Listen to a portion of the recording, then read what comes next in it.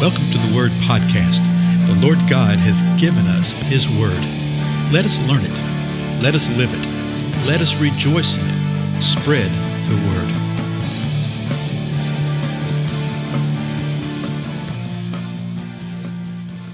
Blessings, everyone. This is Dale. Thank you for joining with me. So let's just jump right in. 2 Timothy chapter 3, the Lord has warned us that in the last days, difficult times are coming. And when you look at the balance of Scripture, you find out that these difficult times come about in a lot of different ways. There'll be wars and rumors of wars and earthquakes and things like that. But what he's speaking of right here in 2 Timothy 3 is that there's going to be some struggle with some men, and these are going to be difficult men. And the Lord is, through Paul, warning Timothy about it and also warning us about it, what type of men these are, that they will hold to a form of godliness, although they deny the power thereof. And so we're told point blank to avoid men like this.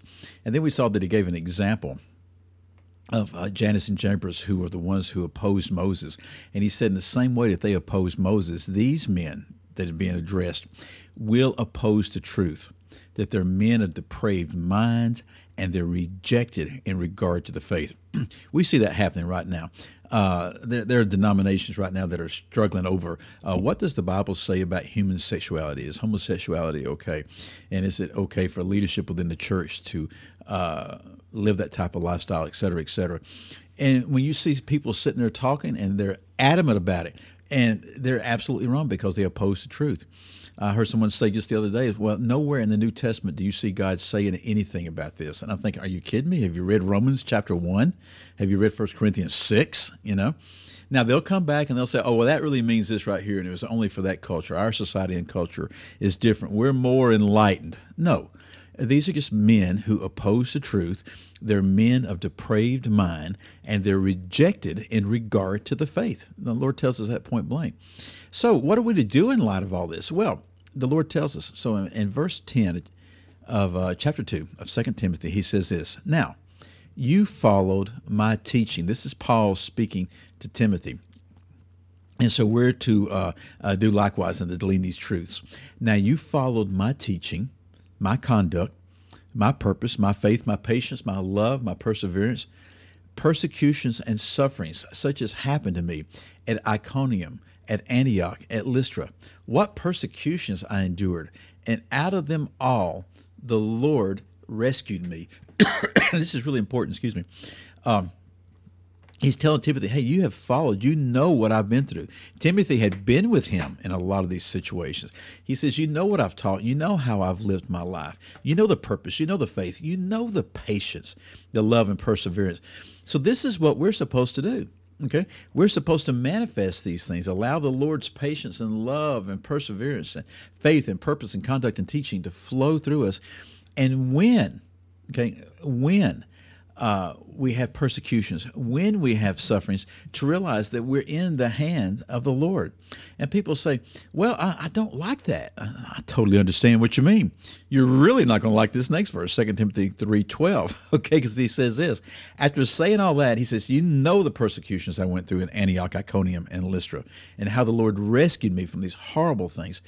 Indeed, verse 12, all who desire to live godly in Christ Jesus will be persecuted.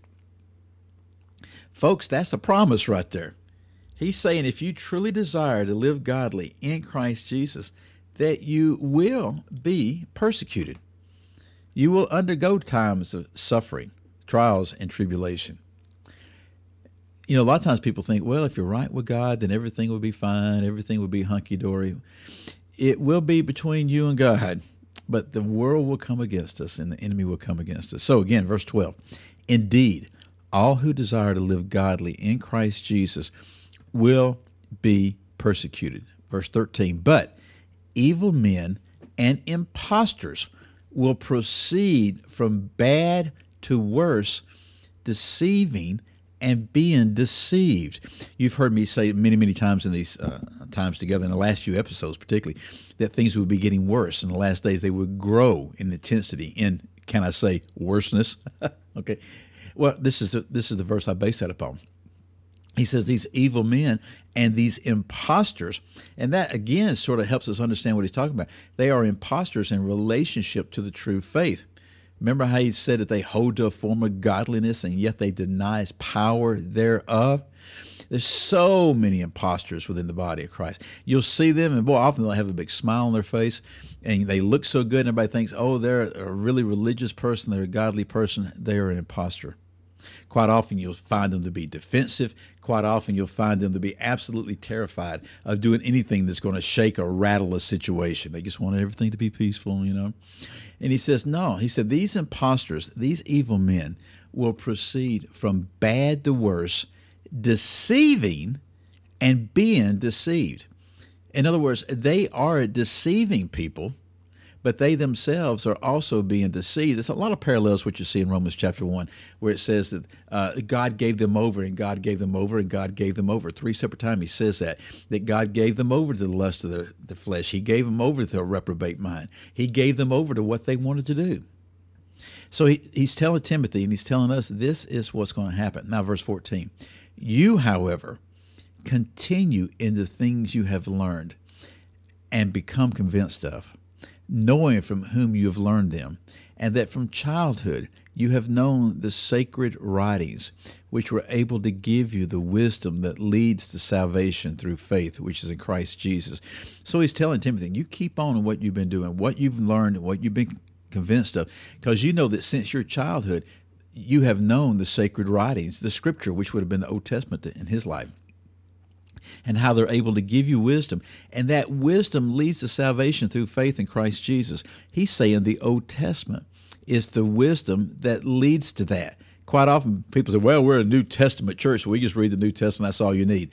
No, you need the New and the Old Covenant. You need to know the totality of the Word of God. Okay? Why? Well, the last 2 verses of the 3rd chapter of 2 Timothy. Very familiar passage, but now you know the context a little bit better. Listen to this. I'm going to back up to verse 14 and just read it all the way through. So listen. You, however, continue in the things you have learned and become convinced of, knowing from whom you have learned them, and that from childhood you have known the sacred writings, which are able to give you the wisdom that leads to salvation through faith, which is in Christ Jesus. All Scripture is inspired by God and profitable for teaching, for reproof, for correction, for training in righteousness, so that the man of God may be adequate, equipped for every good work. Excuse me. Well, there you go. We know that passage about the Scripture. And quite often, people will sit there and quote it, and they'll talk about it and say, oh, yes, I believe that, and I do this. And they don't really do that. Why? Because they're imposters. Okay, they're evil men. He's telling us that all the Scripture is inspired by God, and it's profitable. What is it profitable for? For teaching, for reproof, for correction on the personal level, to the corporate level, for training in righteousness, so that the man of God will be adequate, equipped for every good work. That is the reason that we must know what the Lord has released to us through His Word. Most of the body of Christ just does little perfunctory things. We'll read a little devotional thing. We'll read a Bible verse here. We'll read a couple of verses and stand up and talk about it, okay? But we really don't immerse ourselves in the Word of God, expecting to be taught, expecting times of reproof and correction, expecting the training into righteousness.